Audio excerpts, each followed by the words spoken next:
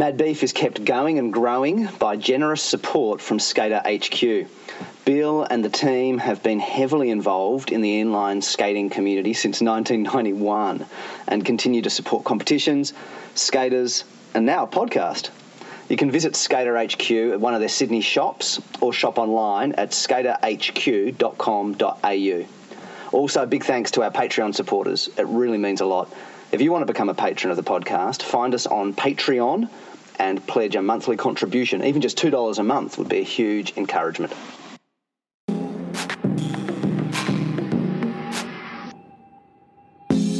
Hey, this is Mad Beef, the Australian Rollerblading Podcast. I'm Mikey Lynch, and in this episode, I'm just going to share my resignation and liberation to embracing the fact that I just won't skate as much in winter. This is the year when I've really just called it. I'm over 40 and I'm still skating, so that's awesome, you know, and I want to keep skating.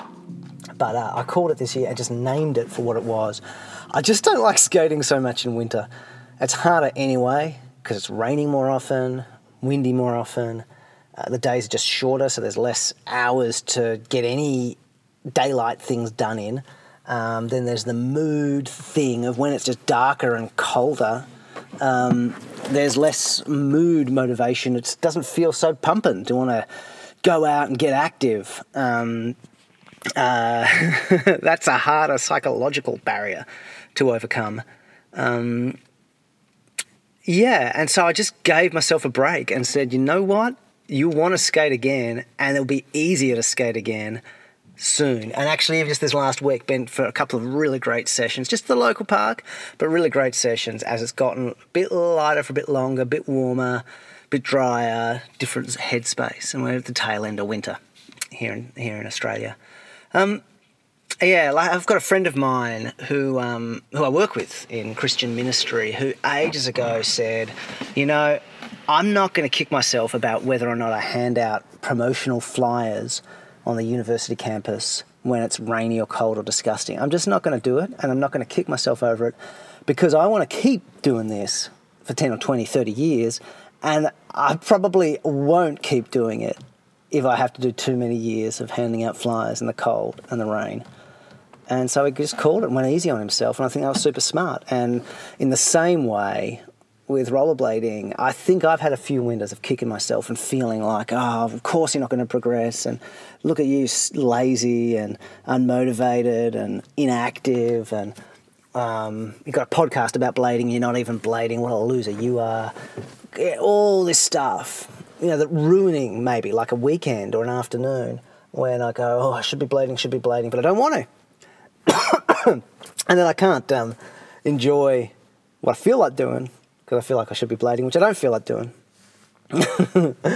So I called it this year, and it was really liberating to actually go, hey, I may still skate a few times during winter, and I have skated a few times during winter, but not as much, and that's okay because I'll skate a whole lot more as it gets warmer and lighter and stuff. So there you go.